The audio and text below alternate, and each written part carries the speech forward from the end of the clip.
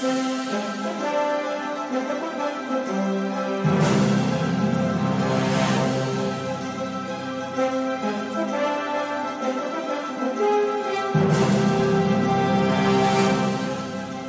hello again and welcome to another episode of the Hyperion Adventures Podcast. I'm Tom. As always, I'm with my gorgeous, wonderful, intelligent, extremely hardworking Disney landscape-loving wife and co-host, Michelle. That is true about landscape-loving. Thank you, honey. Hi, everybody. So good to have you with us. We are actually recording this episode on Saturday, February 19th, 2022, although this episode will be dropping on Sunday, February 27th, 2022. Why am we recording this episode a week early than it actually comes out for everybody? Well, if you heard our last episode, then you'd know that Tom is actually on the road again. Yes. As this episode, yes, that's what I'm singing currently, just over and over again across the country. Yes, absolutely. Right now, as this drops, I'm actually probably in California. Yeah, so I am actually on my way home. I will be there soon with our son, Scott. But we are out of town, so we couldn't record it. But we wanted to give you a new show. So we're recording it a week early. Right. And we have some, hopefully a fun topic today. Yeah, I think it's a great topic. And Michelle always has the best topics and she has the best research. And so this is going to be very interesting today. Thank you for joining us today. In the future, you can find us most everywhere you get podcasts. However, the very best place to find us is on our own website, HyperionAdventuresPodcast.com. And while you're there, we invite you to sign up for our newsletter. And as we talked about last week, you get an extra bracket, so an extra opportunity to win a great prize package. Yes. Michelle is pulling together right now as we speak this great prize package. It's going to be given away to the person that gets the most correct in our Disney Songs Madness bracket. If you haven't got your bracket yet, if you didn't listen to last week's episode, please go check that out. The bracket was in the show notes, the link to it. Also, it's in the newsletter. It's through Patreon. It's on social media. It's everywhere. We're peppering it out there so you can enter in because you are the people who decide who wins that bracket. Right. And you'll be the people who actually do win if you are lucky enough to pick all the right selections. That's right. So, sign up for the newsletter. You get an extra chance. And as we'll mention in a moment here, if you're a Patreon member, you even get another chance. Mm-hmm. So definitely check that all out. If you want to find us on social media, we're on Twitter at Hyperion Podcast, Facebook, Instagram, and Pinterest at Hyperion Adventures Podcast. If you are on Facebook, come on over and join us for some good, positive Disney energy fun on our Hyperion Adventurers Facebook group. Best group ever. Best group ever.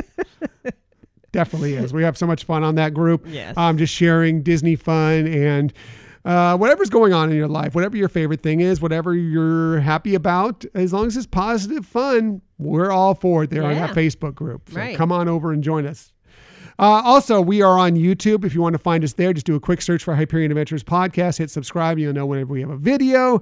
And if you ever want to contact us for any reason, including to send back that bracket, hit us up at our Gmail account, HyperionAdventuresPodcast@gmail.com. Right. And as we say always, we love hearing from you, whether you're just saying hi or have a question. Mm-hmm, for sure. Also, if you want to support this show, there's a couple great ways to do that. One is through our Spreadshirt shop. You can just go to Spreadshirt.com and just do a search for Hyperion Adventures Podcast and we'll come up there. Or you can go to our Linktree account and there's a link there as well. But we just have a lot of great different gear in our various different logos, different colors, different sizes, different items. And it's just a great way to help support the show. Yeah, we really appreciate those of you who have ordered in the past, and we have done it, and we've been very pleased with the products. Yeah, virtually, if you ever see us in pictures or whatever, and we're wearing some gear that says Hyperion Adventures Podcast on it, it's a pretty good chance that came from our Spreadshirt shop. So if you see something you like, it's probably there for you. Exactly. So, another way is to be a Patreon member for us. You can go to patreon.com/Hyperion Adventures Podcast, and we have tiers there starting as low as $2 per month with all sorts of great swag. And as we were just mentioning, you get 3 brackets brackets if you're a Patreon member. So triple the chances to win our prize pack as well. Yeah, how exciting. Yeah. So definitely check us out there. Now, as we mentioned, I'm on the road as we're actually dropping this episode. So, and I have been for a week. So this episode will be a little different. We can't talk about what my favorite thing is for this week because, well, we really don't know. I can assume that would be in the future. Yeah, I would assume it'll be this evening when we get home, and we're reunited with Michelle. But we will be, of course, continuing that into the future. And we also won't be doing the Disney stories of the week this week because I have no idea what the Disney stories are going to be for this week. As much as as much as I wish I could tell the future, as much as I could be like Bruno, even though we don't talk about him, I can't. So I will not be telling the future. So we will be skipping that. However, we will at the end of this have a tip for you because Michelle has the best tips and we don't want you to miss out on that. We just never want to leave you on any show without a new tip for the week, or even sometimes they're recycled, but a tip that maybe you've never heard before. Yeah. So instead of all that, we're just going to go ahead and get to our main topic of the week because one, it's an exciting topic, and two, well, it's all about Michelle talking about it and enough about me talking. So let's go ahead and get to it. Our main topic of the week.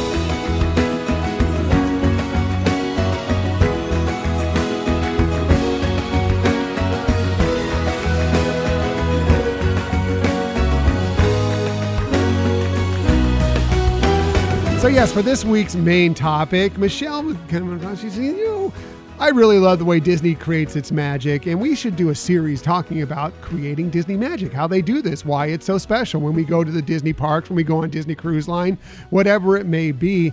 And so Michelle decided, let's put together this series, and this is the first one I want to do. So Michelle, what are we doing for the first episode of our series on creating Disney magic? Okay, well, I was thinking that since we're getting close to the start of Epcot's International Flower and Garden Festival for this year, why don't we start our series out talking about landscaping and how gardening and horticulture and landscape planning really plays an important role in how the magic comes to us at Disney parks. Awesome. I can't wait to hear all about this because it can be taken for granted. You walk around the parks and you think, oh, that looks lovely or whatever, but you don't think necessarily about all the people that put that together and the thought process that goes into it. Right, exactly. And, what better way to, really highlight it is, Epcot's International Flower and Garden Festival, which, has that tradition of really, emphasizing some of the unique types of landscaping, gardening, and horticulture that they provide. Yeah, for sure. So yeah, tell us all about it, Michelle. Okay. The other thing I kind of, from a personal experience want to share that Flower and Garden was always a very personal favorite festival for myself that I got to share many, many years in a row with my mother. We a lot of times we tried to plan it to go for Mother's Day weekend as well. So, it holds a special place for me, but just the idea of gardening and landscaping has been very intriguing to me. So, but I really wanted to start out by one of the landscape architecture studio executives at Walt Disney. Her name's Jennifer Mock, and how she described her role is she said, "We build worlds. Our designs have to be complete. It has to be immersive. It's putting the magic into that experience for the guests."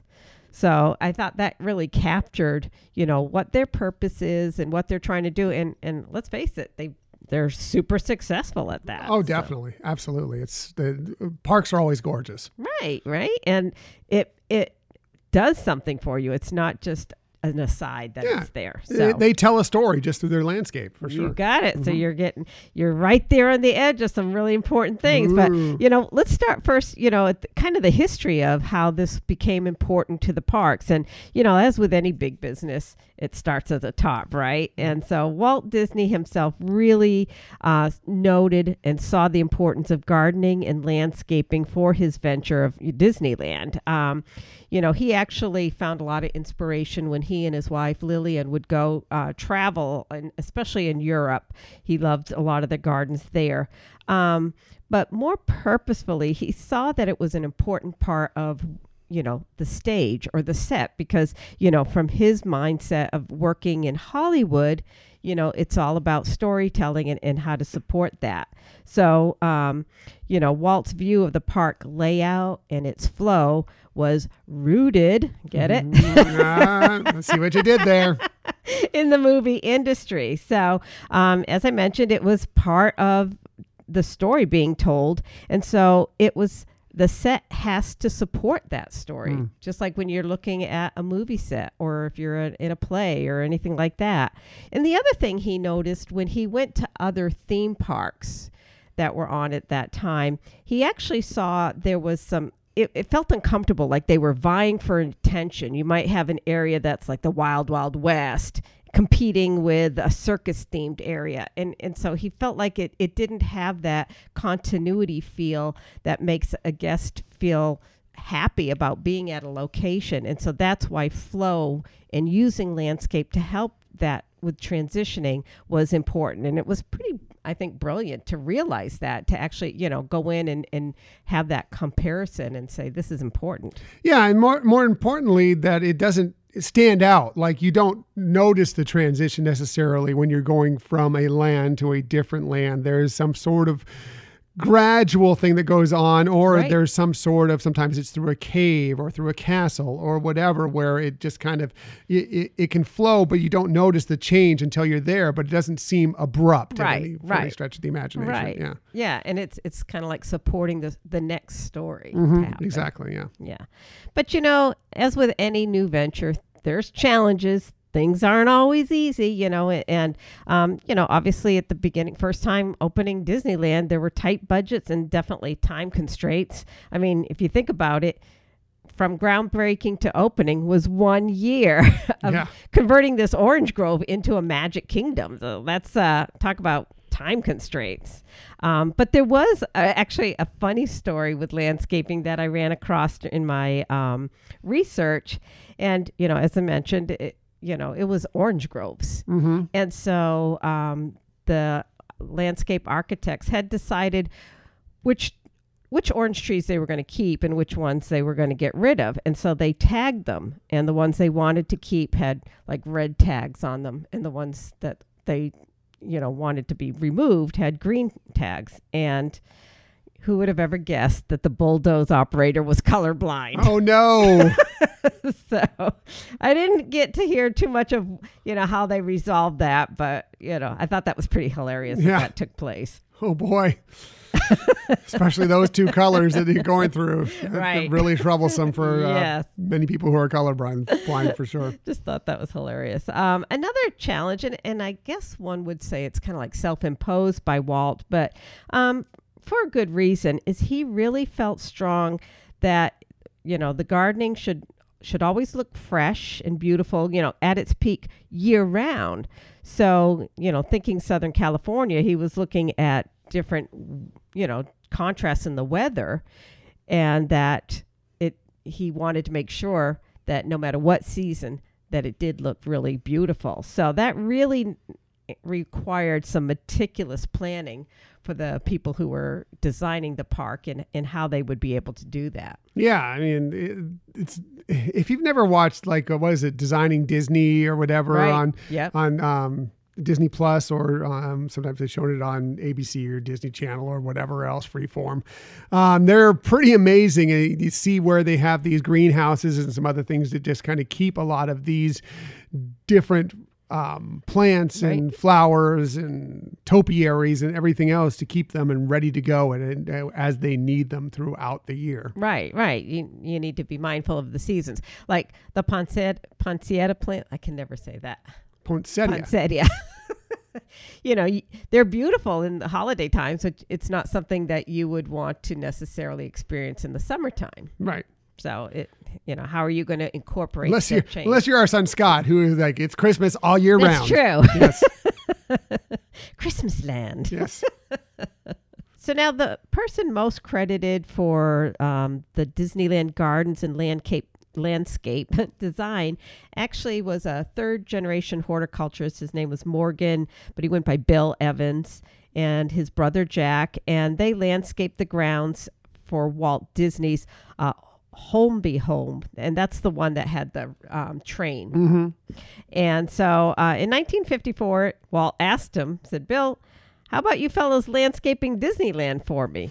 Now, again, he asked them that in 1954, and Disneyland opened in 1955. So not a lot of time there for planning how to do the landscape architect of New Park. Right. Very little time for planning, and not as big a budget as you might think at that point for, in the budget now for landscaping is huge, but what the budget was for landscaping when you're trying to get Disneyland open, a bit tight. Right. And not having a lot of other theme parks to maybe draw inspiration from. But anyways, they obviously were successful, but kind of the way they did this, they actually salvaged some trees from construction areas. There was a post-war construction boom. And so as they were building freeways and developing suburban locations, as they were, going to remove trees anyways, these guys are like, "Oh, we'll take them," And so that, was one way to, I guess, be very budget conscientious of it, I think people are going to try and demolish or get thrown away anyways or whatever. We'll take them. Yeah. Plus, think about it, saving trees. That's awesome. For sure. They did create an on-site nursery, and they were looking for trees that were suited for the Anaheim climate, but that could communicate or be appropriate for sets that included, like the Mississippi River in New Orleans or African jungle or some things that you'd find in Fantasyland. So again, very detailed, conscientious thinking of how are the plants that will grow here that normally grow in a different climate still look the same. Right. And you want them to fit. You don't want a Christmas tree in the middle of necessarily the Jungle Cruise, unless it's the Jingle Cruise, of course. But other than that, usually it wouldn't quite fit in to have a pine tree in the middle of a jungle. Right, exactly. So, let's face it. Bill Evans was definitely a great storyteller. He knew how to create using this medium for storytelling and was very successful. And in fact, the company even sought him out when they were developing Walt Disney World so that he could have some input into that as well. But before we go into anything further, I think there was actually kind of an ingenious, funny, budget conscientious story about the Jungle Cruise that we heard on a tour that I think you might want to tell us about. Are you talking about the Orange Grove trees? Yeah. So they, as we mentioned already, they were looking to get rid of a lot of these Orange Grove trees that were there because of the fact that, look, we need to clear the space. And meanwhile, they're trying to build up the Jungle Cruise. And look, when they did the Jungle Cruise at Walt Disney World, they had a huge budget. They're like, just throw it all out there. We can pay for it all because Disneyland was already a success for years. Disneyland, they had no idea for sure this was going to work. Of course, Walt believed it was going to be work and was going to hit. But Roy was, look, we can spend, but we can't go crazy with this thing.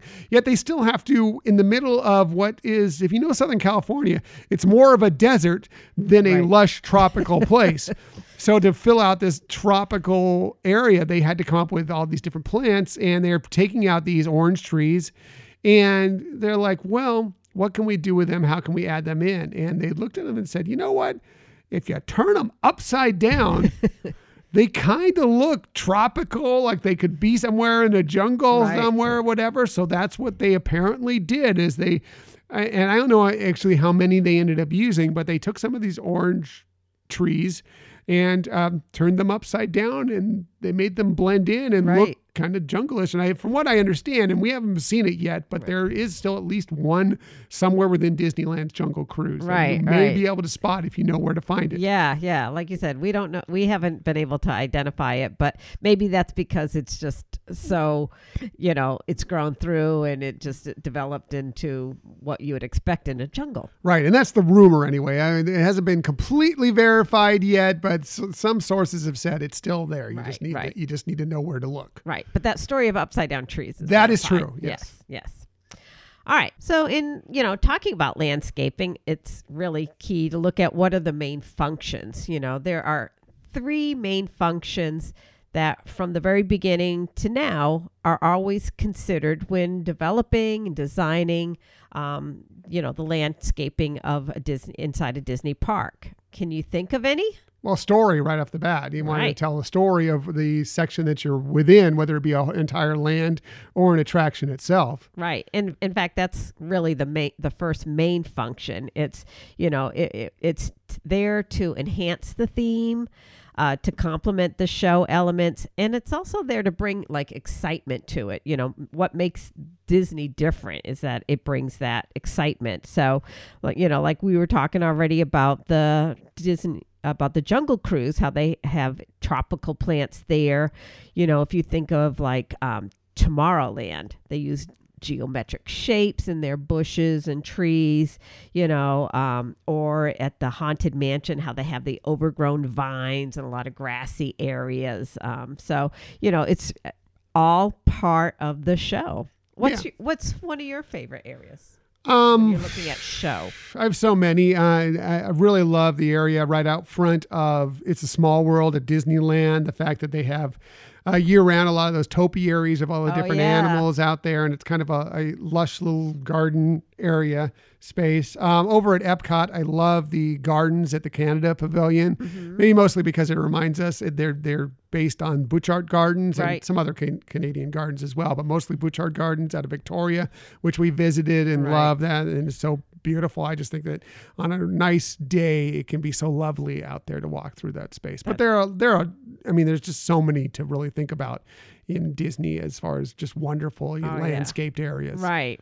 I mean, some are, like you said, just brilliant and beautiful. Some can actually be like Zen. Like if you go into the China Pavilion, the by the water pond and all the little waterfall and plants that they have over there, can be pretty nice, relaxing. Yeah, the tea garden at the England, the UK Pavilion, is really beautiful as well. Right, and again, those are all great, examples of how they use it to tell story. So.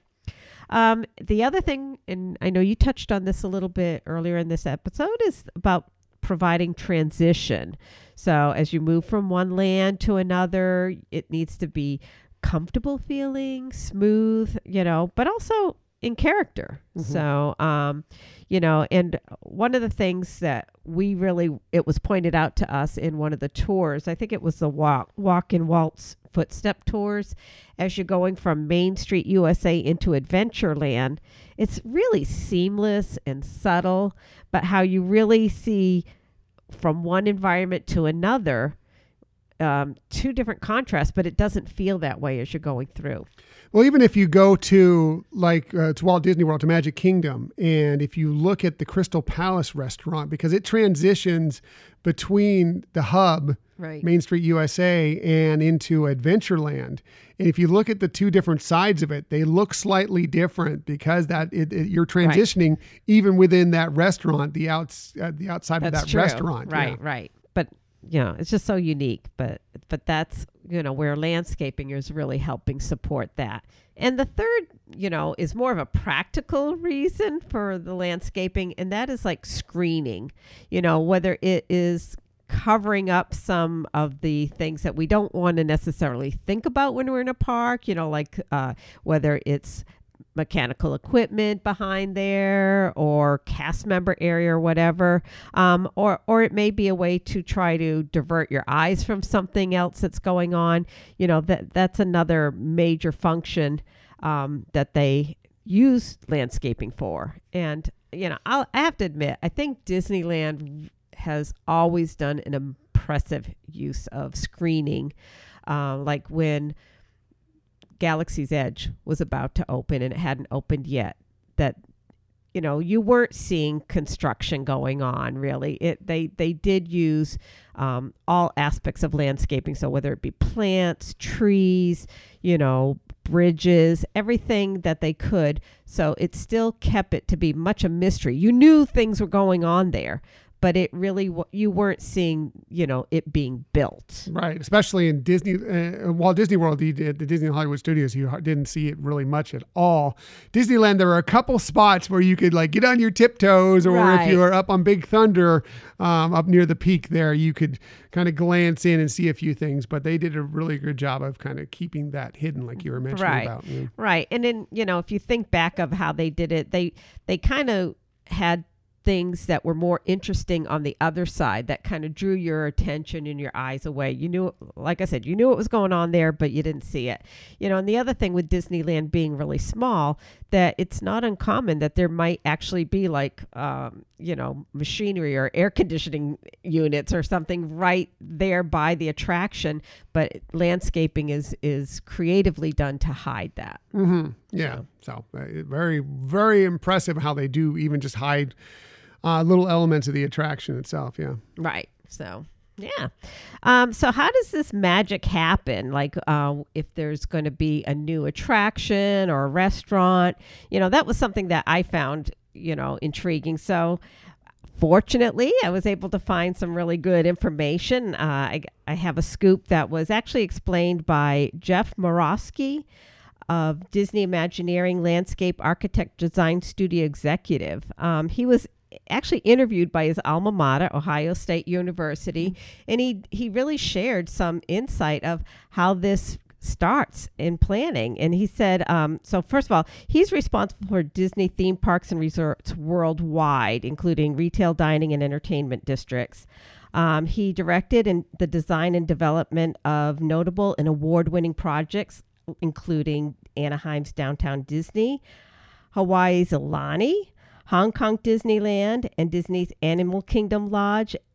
And those are pretty impressive things to have on your resume that you were involved in designing. Yeah, just one of those things on your resume is pretty good. I know, right? All of those, yeah, that's great. So here's what he had to say. He said, landscape architecture plays a defining role within the Disney's theme park resort environments. One of the many distinguishing attributes of Disney parks and resort is the quality of our outdoor environment, or what they call area development. And that's, what Imagineers call it, area development. And he said that begins with a particular story being told. So again, how we said the foundations of landscaping starts with story.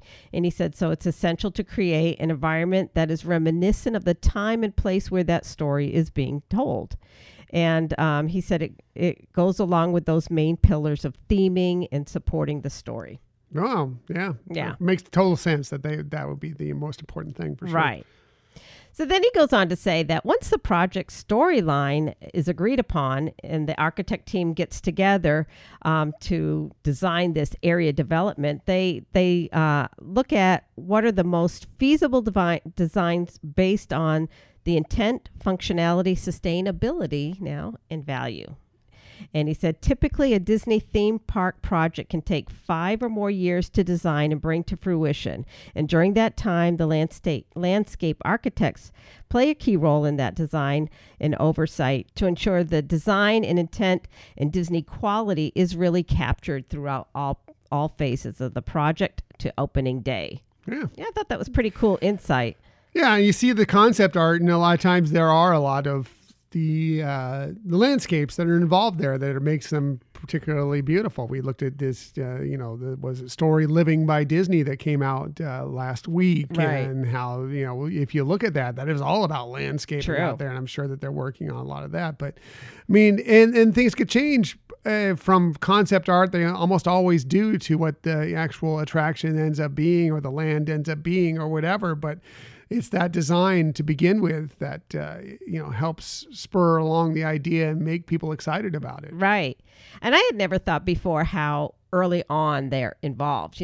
I would think that, first maybe is, okay, we have to have attraction and it's going to be, focused on this. And they have, maybe some concept art about that, and I always felt like the architect stuff was kind of like, not the architect, the landscape architect was kind of like the last step of the way, but it really isn't. It's very much at the beginning. Well, yeah, because you got, like you were talking about, hiding different things within the attraction that, we don't want to be necessarily shown out to the public. So, I mean, right off the get, you need to have this landscape prepared. Like, how are we going to, fix where this ride operation system that is right out there that could be out in the open is sort of blends in more to it, so it doesn't take you out of the moment. And so that's true.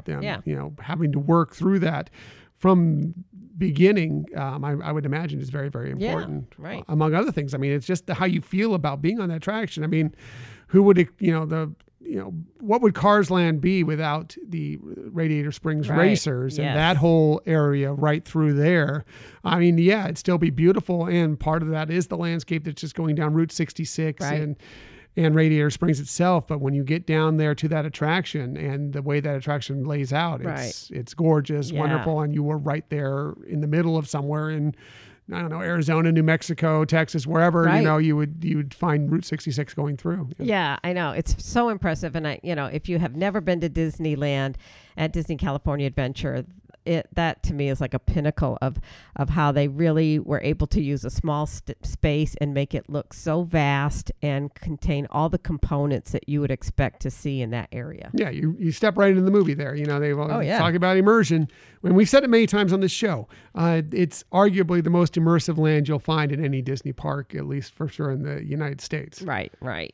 That is for sure. So one of the things that I didn't hear Jeff in his interview talk about really is the research that they have to do when they're developing a new concept. So again, whether it's a ride or if it's to support a restaurant or something like that. And it is amazing how much they do have to actually research before developing what they're going to actually lay out there. Yeah. And as we've been talking about with Radiator Springs, I think we do have a little bit of sound that shares kind of some of the research, at least touches on the research that they do for that area of the park. In Cars Land, we have over 450 specimen trees and cactus. And what makes these special is that each one of these is hand selected. So we actually go out there and we find the perfect oak tree, the spectacular shaped cactus. And these are really characters that we put into the story. They really are special to us.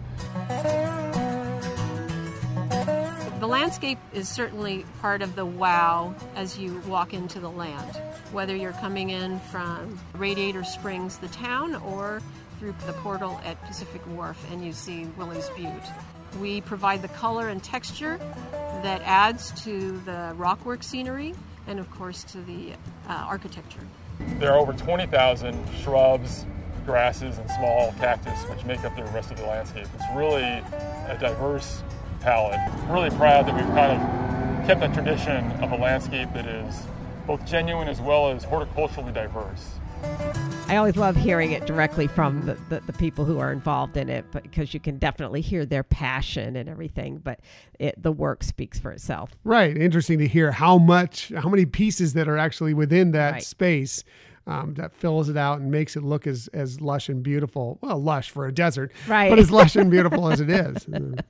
Well, it's interesting that over in Disneyland Paris, and we'll be talking more about that this year because of their anniversary, but they're actually developing the Cars Road Trip project there. And their landscape architect, Julia Milichaud, I think is her name, Milichaud. She gave some really good insight into this. She said the transformation presented a challenge for their Imagineering team as it involved completely rethinking the landscape there in France to really be a living example of the American West. And so, obviously their trees and things just don't scream American West. So they had to do a lot of research on that and kind of decide what vegetation really would support that, looking at transporting trees from other areas that still could, even though they might not be indigenous to that area, still could survive there, that would still give that ability to support that storyline of the American West. So she said, extensive research work was necessary to identify plant species that could adapt to the climate conditions and soils of France, plus guaranteeing a feeling of immersion in the West, no matter the season. So again, kind of like what Walt was saying, he felt his parks needed to be their best no matter the season. So, as you can see, it started from the basis of Walt. It's a tradition that they're really continuing. And it was so interesting doing this research. But I found one more quote from Julia that I thought really shined a light on what they do. Okay. And she said, "Nothing is done randomly. We choose each tree in the nursery, and each one was planted in a specific place where it has a role to play in terms of scenery and utility, be it to direct the guest's attention or to support an element of the story. These plants also serve to naturally conceal what's behind the attraction and invite guests further in the experience as told by the Imagineers." So I thought, wow, how interesting. Like she said, every plant is designed and determined where it's going to be. It's just not like, oh, okay, let's, why don't we move this tree here? Why don't we put a couple other plants here? It's well thought out before they actually, go into planting. Right. It's one of those things that makes why we were talking about creating Disney magic. That's what this series is all about.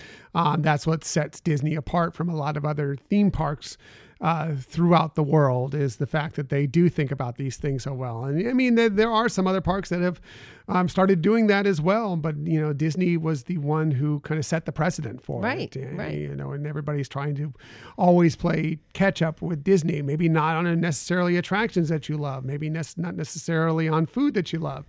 But Disney was the first to do this, and Disney is kind of set the bar very high for people to follow. Right.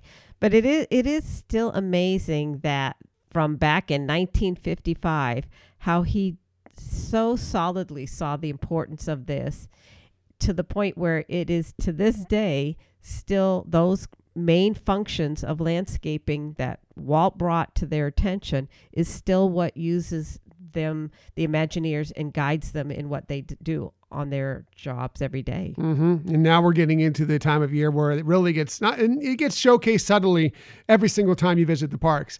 But this time of year, the Epcot International Flower and Garden Festival always is the true shining light on the various different horticulturists and landscapers that go out there and do this great work at Disney, because this is when you super pay attention to them. Throughout most of the year, it's there. You know it's beautiful, but you kind of pass by it. Right. Now you actually stop and appreciate all the work that they do. Yeah, they get to showcase their talents for sure. So, and one of the great things that you really get to experience is all your senses when you're at, these festivals. And this year, on the Bridge to World Showcase, they've actually added a new, what they call fragrant garden. And it says that guests will be invited to follow their nose to 6 scent stations: floral, fruity, citrus, spicy, woods, and fresh, to form a lasting memory to help that with those unforgettable aromas. And if you think about it, our sense of smell and aromas really do link with our memories of things. And so it's cool that they've added this fragrant garden this year to the Flower and Garden Festival. Be interested to check that out and see what that's all about for sure. And flowers, smells of pine trees, whatever. I mean, it's whatever. If you grew up going camping, or if you grew up at the beach, or if it's all part of those memories of what it's like to be there. And even just Disney attractions. How many people buy those candles that smell like the water at the Pirates of the Caribbean, or smell like Rome burning in Spaceship Earth? Because you light those up at your home, and it just kind of brings you a little bit back into Walt Disney World, or wherever you have those wonderful memories. That's right. So now you can go to this new garden, fragrant garden, and create more memories to have. And so, as with all my deep dives, I do like to have at least one fun fact. And I do have one fun fact, actually, that 90% of the horticulture teams work on the third shift beginning at 2 a.m. I knew that there were a lot, but I would never have guessed 90% of the team. Well, you think about it. I mean, you don't ever, you see the cast members working attractions. You see the guest services cast members. You see sanitation. You see security. Right. How often do you ever see somebody out there digging up and replacing a tree or a flower? Sure. Or, that all happens in the evenings. Yeah. It makes sense. In the parks, yeah. Yeah, it just was kind of a interesting concept to me. So, I do want to just encourage everybody, when you're at the parks, just take that moment to really look around and appreciate what is the functionality of that landscape and how is it affecting you emotionally. Yeah, I mean, create magic. Especially for those of you that go to Disney parks regularly, you're always looking for something else to do there. Right. How about just going around and appreciating the landscape for what it is and all the work that they've done and how wonderful the transitions are and how it fits into the story and how it, like Michelle talked about, how, it can kind of distract you from maybe something that stands out as a ride function or whatever it may be. But just go around and check it all out and appreciate it for what it is. Yeah, have another perspective there, enjoying the park. Good point. Thank you. So anyways, that is our look at how landscaping brings the magic. Awesome job, Michelle. Always does the best research.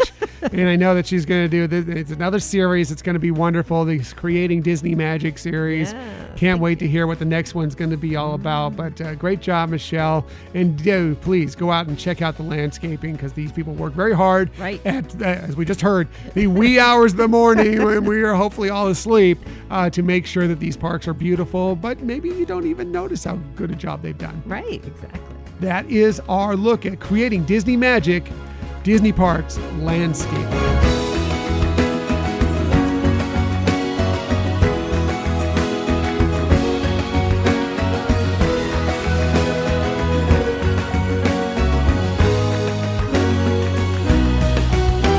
Great job, Michelle. She always does the best research and finds some interesting fun facts about things and maybe makes you appreciate things a little bit more when you're out there on your next Disney vacation. Yeah, we just want people to have fun. Yes, more than anything else, for sure.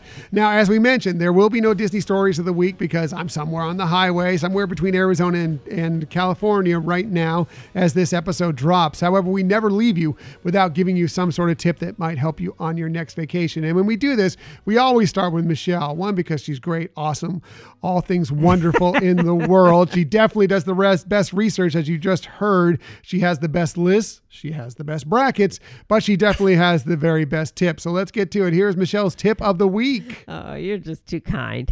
All right. So, in the past, we've talked about if you're staying at a Disney resort, especially one that's either like a studio that might have like a microwave or mini refrigerator or something like that, or, you might be staying in a villa that has a full kitchen, that you might want to get some groceries delivered. And we've talked about that in the past. But one of the things that is wanted to highlight for you now is that Bell Service no longer accepts an order if there's alcohol. So like if there's something that's age restrictive that you have to show a photo ID for age identification, they can't accept that. But what you could do is one, you could pick a service that does distinguish a time of when they deliver that you might be in the room already. And so you can arrange to be there to accept the delivery directly from them.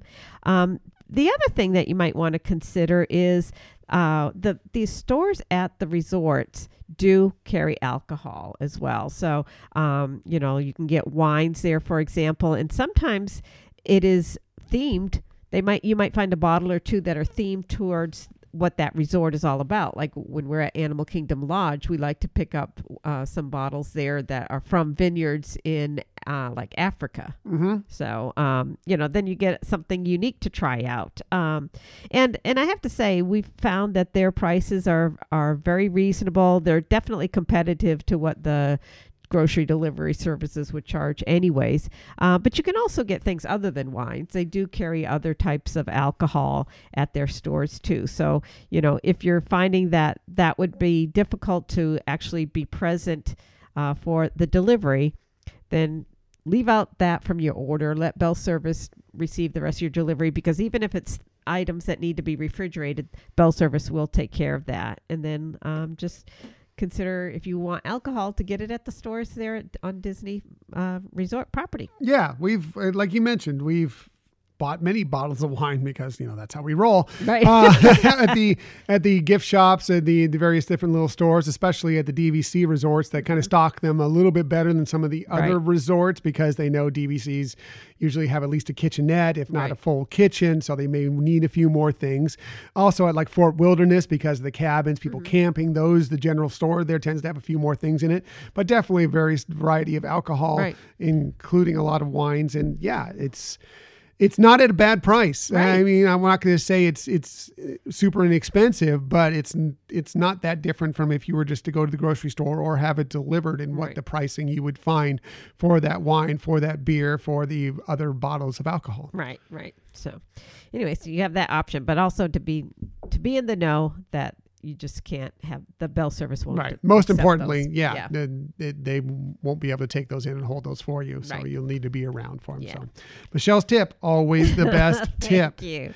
My tip for this week actually has something to do with something we were dealing with today, and that is renewing your Walt Disney World annual pass. Now, right now, you cannot purchase new Walt Disney World annual passes. But you can renew yours if you've already had one when you get within certain dates of your renewal. And so I want to kind of talk about those dates right now. Now, if you have a trip coming up, but it's right after your expiration date, you may want to go ahead and jump on that renewal because you can do it 60 days out from that expiration date, because you won't be able to make park reservations just past that renewal date, that expiration date, if you don't have that renewal. So if you have a trip planned and it's going to fall after that, so you're going to get a pass anyway, go ahead and jump on that 60 days out. Take advantage of that and get it done.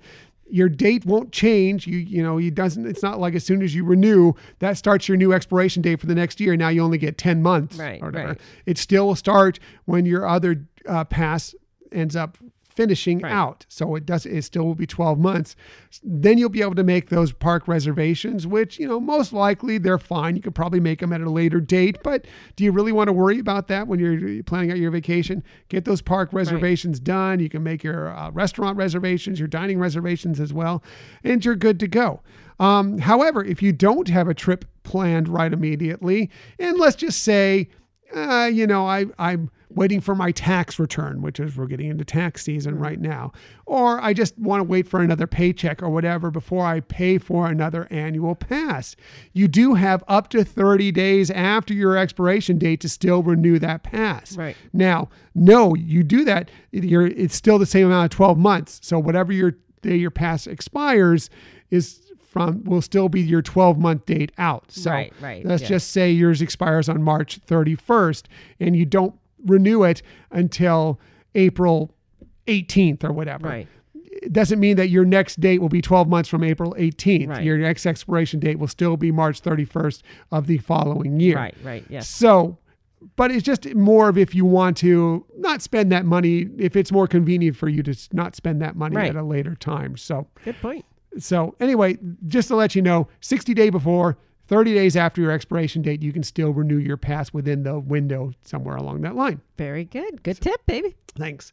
So that's it for this week. Next week, well, I'm not really sure what we're doing next week because we still have some little things to make sure we get set in, but it'll be a fun topic no matter what. Right. So we're trying to get an interview with somebody and work all of our schedules, but we do have a backup. We will have a great topic for you either way. But thank you for joining us today. In the future, you can find us most everywhere you get podcasts. However, the very best place to find us is on our own website, HyperionAdventurespodcast.com. And while you're there, you can sign up for our newsletter. And if you do, you get that extra bracket for an extra chance to win. 2 times for our Hyperion Adventure newsletter, 3 brackets for our Patreon members. So be prepared for that. But yeah, it's just another way to be involved in the Hyperion Adventures podcast world. And we will have a new newsletter going out for you this week, as I should have returned from my journey across the country and back. Also, please follow us on social media. We're on Twitter at Hyperion Podcast, Facebook, Instagram, and Pinterest at Hyperion Adventures Podcast. If you are on Facebook, come on over and join us for some good, positive Disney energy fun on our Hyperion Adventurers Facebook group. Yeah, it's super that it's continuing to grow, and it's great to see so many wonderful, positive people, and I love the sharing. Yeah, so much fun in that group, and we hope that you're either a part of it already or will become a part of it very soon. We are also on YouTube. If you want to find us there, just do a quick search for Hyperion Adventures Podcast, hit subscribe, and you'll know whenever we have a new video. And if you ever want to contact us for any reason or get those brackets in this week for our Disney Songs Madness, hit us up at our Gmail account, HyperionAdventuresPodcast@gmail.com. That's right. And you can just drop us a line sometime. We like that too. Yep. Just say hi. That's always fun for us as well. That's it. Thank you for listening to another episode of the Hyperion Adventures Podcast. We look forward to sharing some time with you again next week. Until that time, I'm Tom. I'm Michelle. And we hope that you have a magical week.